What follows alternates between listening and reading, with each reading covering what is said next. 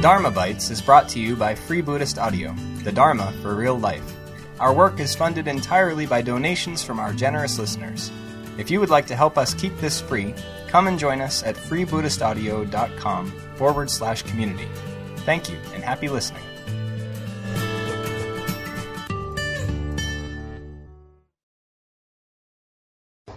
So the importance of having faith in enlightenment as a possibility.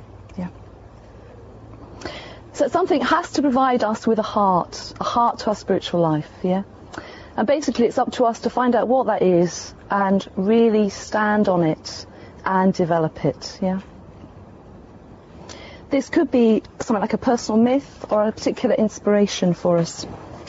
It's very interesting that a lot of bodhisattvas and Buddhas that we visualize or practice in the movement hold something to their heart, I find that quite an interesting image. It was a bit of a shock one day when I realized, I hold Shakyamuni to my heart, and he holds a begging bowl to his heart, which was a bit kind of, God, what on earth does that mean for me, in relationship to him?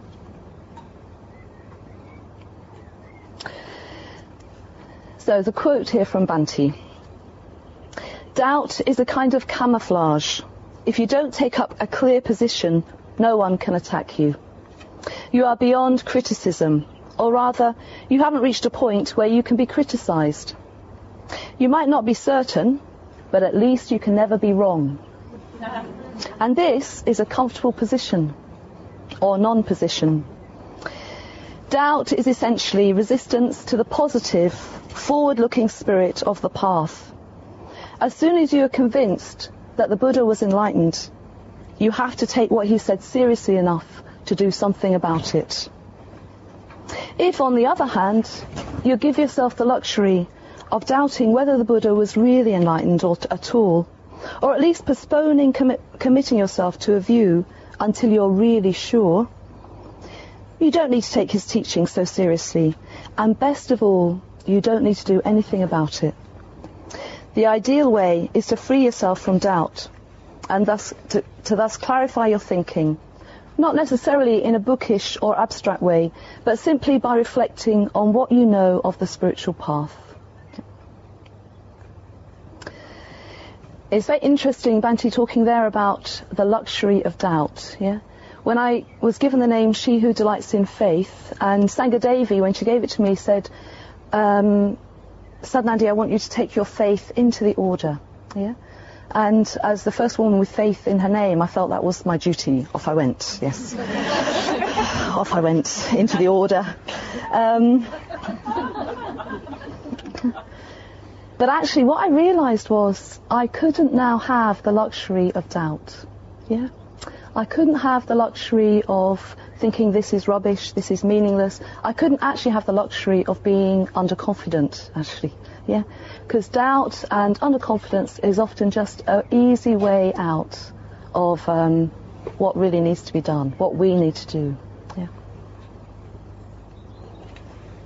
Actually, on that note, I just remember a little story between me and Sangadevi. I'm sure she won't mind me sharing it with 85 other women. She had a big shock one day on a retreat that it was possible to be enlightened.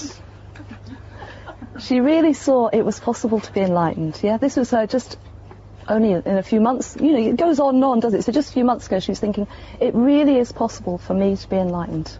And it was a very profound experience for her, But then a few days later, something sort of caved in. And she came to my room and she said, oh, I'm going through all this sort of, I can't possibly do it, and it can't be me, and blah, blah, blah, and, I'm not up to it and everything. And I said, that's easy. It's easy to go through that stuff. That's so much easier than carrying on believing that it's possible. Because if you believe it's possible, you have to apply yourself, So much easier just to go, I'm not really up to it, and everything like that, That was shocking, wasn't it? She'd come to me for a bit of encouragement. Well, that was encouragement, wasn't it? Yes. I just didn't put any sugar on it, that was the problem. So in my own experience, in the few months leading up to my ordination, I was going through some I just moved to Taraloka, and I was going through quite a lot of, very positive emotion. And I remember sitting actually in my room saying to Dharmabytes, I'm just having this really strong experience of something, And she was going, is it faith? I was going, no, it's deeper than that, yeah? And I say that because I think it was faith, but I think faith isn't as tidy or as conceptual as we think it is. It's just a very deep resonance with something, yeah? And it feels quite elemental and very, very strong and very basic, yeah? And out of that, or within that, I read these particular words, which I'm going to share with you. So this is from Vasubandhu. I think of Shakyamuni and of other enlightened beings, and I reflect. As they were, so am I. What they became, so may I become. They started off as human beings, and so do I. They started off with weaknesses and imperfections, so do I. They started off with all sorts of limitations, and so do I. But then look what they achieved. They transcended their limitations. They became Buddhas. They were human. I am human. What they achieved, I too can achieve, if only I make the effort. So I read this paragraph. I don't know if I'd read it before. You can find it in the Bodhisattva Ideal series, so at some point I would have studied that. But I had a very strong response when I read this. I thought, surely, if I really believe in that, everything else of my spiritual life will follow. I won't need to tend to anything else. In a way, that will just drag me behind it. Do you see what I mean? It will be the main sort of force in my life, yeah? And within a week or so of hearing that and reflecting on that, the Buddha Shakyamuni started to appear in my mind. And I lived in his presence very, very strongly for about, maybe for several months after that. And I think it was really like he just personified that verse, yeah? And, what he started personifying was the possibility, the real possibility of enlightenment, yeah? For me, when I visualize Shakyamuni, I'm not visualizing perfection, yeah? Perfectionism, root it out, yeah? I'm not visualizing perfection, I'm visualizing potential, I'm visualizing possibility for me, yeah? And he arose, I think, out of that verse. And that actually at that time it had such a momentum that the relationship was dynamic, yeah? It wasn't just one-sided. I didn't just sort of conjure him up. He had a life too, yeah? I remember once I was trying to do the mindfulness of breathing, and the Buddha was appearing like lots in my mind, yeah? And I was trying to do the mindfulness of breathing, and I was feeling very kind of a bit heavy-handed and trying to follow my breath. And there was the Buddha doing his thing, you know. And I was thinking, oh God, what am I going to do? And eventually he just said to me, look, why can't you just be happy sitting in the presence of the Buddha? And I said, I'm sorry. So, as Spiri Devi, my Kalyana Mitra, said, you're just like Meghiya, only twice as headstrong, Saddhanandi. Yeah, I also had another, just going with the sense of perfectionism, and how it's not about perfectionism, it's about possibility, and how we really must believe in that, that enlightenment is possible. I remember after I got ordained, a few months later, I was stepping into the shower in Taraloka here, and I suddenly thought, oh, insight is easy. And I thought, oh God, what are you doing now, Saddhanandi? What are you up to now? And I thought, I don't have to be perfect. I just have to see things the way they are. Yeah? To be honest, the second one is easier. Yes, and I had another experience also a few months after being ordained in a similar sort of theme, where I was on the Transcendental Principle Retreat, and on the first night I was sick in the middle of the night. which I just thought maybe I was just a bit anxious about something. And then after that, throughout the retreat, I'd be studying something, and some of you might have studied the Transcendental Principle, or been on that retreat. So you're studying a lot of content from the Survey of Buddhism. And it's a lot about the Buddha and enlightenment and also, conditioned co-production. And Sangadevi was noticing that I was going pale and getting quite sick quite often. And eventually she said, "What is going on, Saddhanandi?" And she said, "What are you doing?" And I said, "I don't know, all I'm doing is reading this stuff." And she said, "It's just your receptivity to the Dharma, yeah, that was making me throw up." Yeah? And what was going on was that insight really was possible, yeah, for me. And it didn't feel that far away, yeah. And that was actually making me go white, throw up, all sorts of things, yeah. So what does it mean to believe in enlightenment? Okay. So I've got a few quotes, few points here from Bhante, and then I'm just going to go back to my own story. So Bhante talks about enlightenment as, he describes enlightenment as a state of pure, clear awareness, extending in all directions. Yeah? It's a state of knowledge, not in the ordinary sense, but as a direct, unmediated spiritual vision that sees all things directly and clearly. He also talks about it as a state of intense, profound, overflowing love and compassion for all sentient beings, a desire for the well-being of all sentient life. And he talks about it being a state of inexhaustible mental and spiritual energy. Yeah. So it's a state of tremendous energy, of absolute spontaneity, continually bubbling forth, a state of uninterrupted creativity. And he says also it's a state of perfect, unconditioned freedom from all subjective limitations. Yeah. You don't have the luxury of subjective limitations any longer.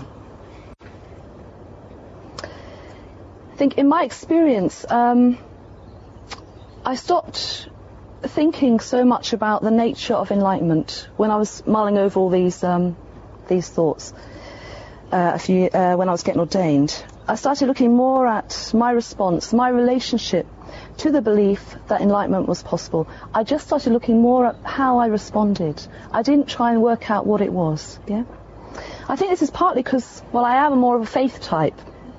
Actually, I meant to bring a little postcard with me that Bhante had written to me maybe 15 years ago when I was doing a lot of long letters to him from a solitary, and he wrote me several postcards in response to those letters. And in one of them, in one of my letters, I'm obviously struggling as to whether I'm a faith type or not, and it's beginning to emerge in me that maybe I am. Yeah, and he writes to me saying maybe you are a faith type. And he talks about all of us needing an aspect of beauty, but also of suffering in our lives, yeah, as a way of motivating us. So I am just simply more of a faith type. I'm also an extrovert, yeah. So I look at relationships and I experience myself very strongly through relationship. And that's what I began to look at in terms of my response to enlightenment. I began to look at the nature of that relationship, me and how I related to it, rather than what it was in itself. Does that make sense? So it's so abstract, this language, isn't it? So what I began to see was there is a certain way that I respond to things that I could trust. Yeah? There was a sensation in my experience. There is a kind of experience that I can trust. And I began to use that experience as an authority. I didn't dismiss it. I didn't disguise it. I just looked out for it. I began to learn what it was like. Yeah? So this response is a much fuller response than my usual experience or my usual feelings. Yes, it's emotional, but it's got clarity to it. Sometimes it seemed terribly deep and urgent. It was always very pleasurable, and it could sometimes feel quite basic. But it's an integrated response. I can feel it within the whole of me, yeah? And eventually I learned to call it a faith response. Yeah. And I began to see that I just lived my life a lot within that landscape of faith response. Yeah. When you just say yes to something with your whole being. Yeah. And I will say that faith response, so that sort of, it is, I mean, Bhante sometimes talks about it, has talked about it in the survey as, it's like, what is it? It's like when you get a tremor in you that vibrates with another tremor. So, you know, like a musical instrument, when you play the violin, the glass tremors slightly, yeah? It's almost on that level. You feel yourself, your whole being responding to something, yeah? I stopped worrying about what the something was, and I just looked for the tremor, yeah? Yeah? And I will say that what I respond to, I mean, eventually I did start looking a bit more at what I was responding to, but the fact that I could respond like that became my guiding principle, yeah? That's what I began to look for in my experience, and actually that is what gives my life meaning, yeah? If I didn't respond like that to something, I don't know how I'd get up in the morning. I mean, I can be quite nihilistic. I can look out there and think, is there anything out there that's meaningful? This response is the thing that's meaningful to me. Yeah? At the front of Bhante's book, History of My Going for Refuge, he quotes Middleton Murray with this verse, which I love. To discover that within myself which I must obey, to gain some awareness of the law which operates in the organic whole of the internal world, to feel this internal world as an organic whole working out its whole destiny according to some secret vital principle, to know what acts and utterances are a liberation from obstacles and an accession of strength, to acknowledge secret loyalties which one cannot deny without impoverishment and starvation. This is to possess one's soul indeed, and it is not easy either to do or to explain. To discover that which within myself which I must obey. It's very beautiful, isn't it? So I'm going to ask you, well, can you recognize your own faith response? Yeah? And do you live in a landscape of faith? If not, then what is your landscape? So our heart essence, if you like, our spiritual life has to be based on a faith response, that something is possible, that's what you're moving towards. Faith is a very interesting response, actually. Subhuti calls it, in the Mythic Context talks that he gave, he says, well, emotion blindly responds, and reason can only analyze and relate. It has no impetus of its own. Faith is a combination of the two, or faith is drawing on them both, yeah? It's a higher faculty. And he uses the word authority. So this is very interesting. So I began to use faith, my faith response, as an authority in my life. So that would be a very interesting idea, like, what do you use as an authority in your life? Yeah. Yeah, I think sometimes we can think, well, it's very hard to believe in anything, isn't it? You want concrete facts, don't you? You want concrete proof that the Buddha was enlightened before you're going to believe in enlightenment, yeah? But you believe everyone hates you if someone hasn't said hello to you in the morning. Right? There's loads of things that we use as an authority in our life which has got no fact at all, yeah? It's just based on a simple experience of probably pleasure or pain, yeah? And out of that experience of pleasure or pain, we build up a whole network, framework, or experience, yeah? And then you come to our look and say, oh, I find it very difficult to believe in anything. Yeah? What are you believing in right now? Yeah? What are you using as an authority in your experience right now? Yeah? And how is it informing and dictating your behavior and your relationships with others?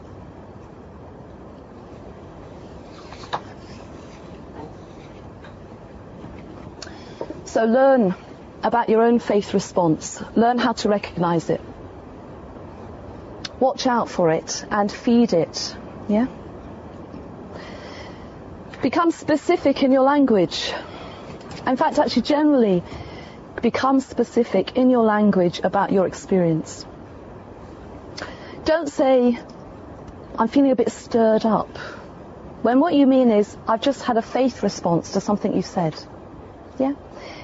Because if you don't get specific, you don't really know what you're dealing with, actually. It's just another way of camouflaging our experience or keeping a distance with it.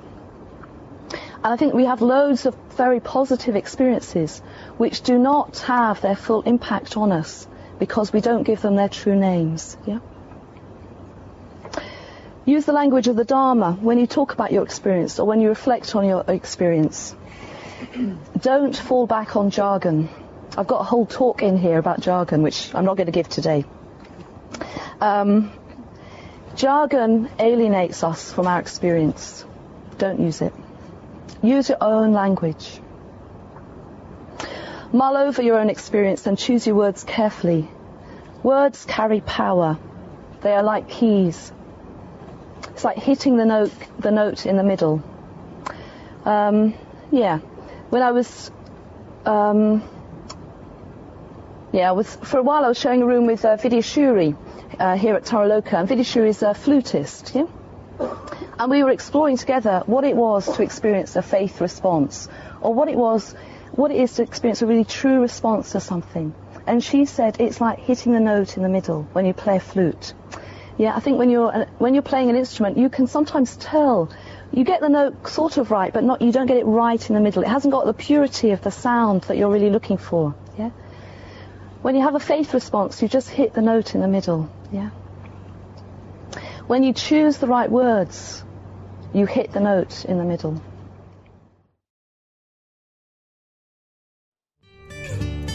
We hope you enjoyed the talk. Please come and help us keep this free at freebuddhistaudio.com/community. And thank you.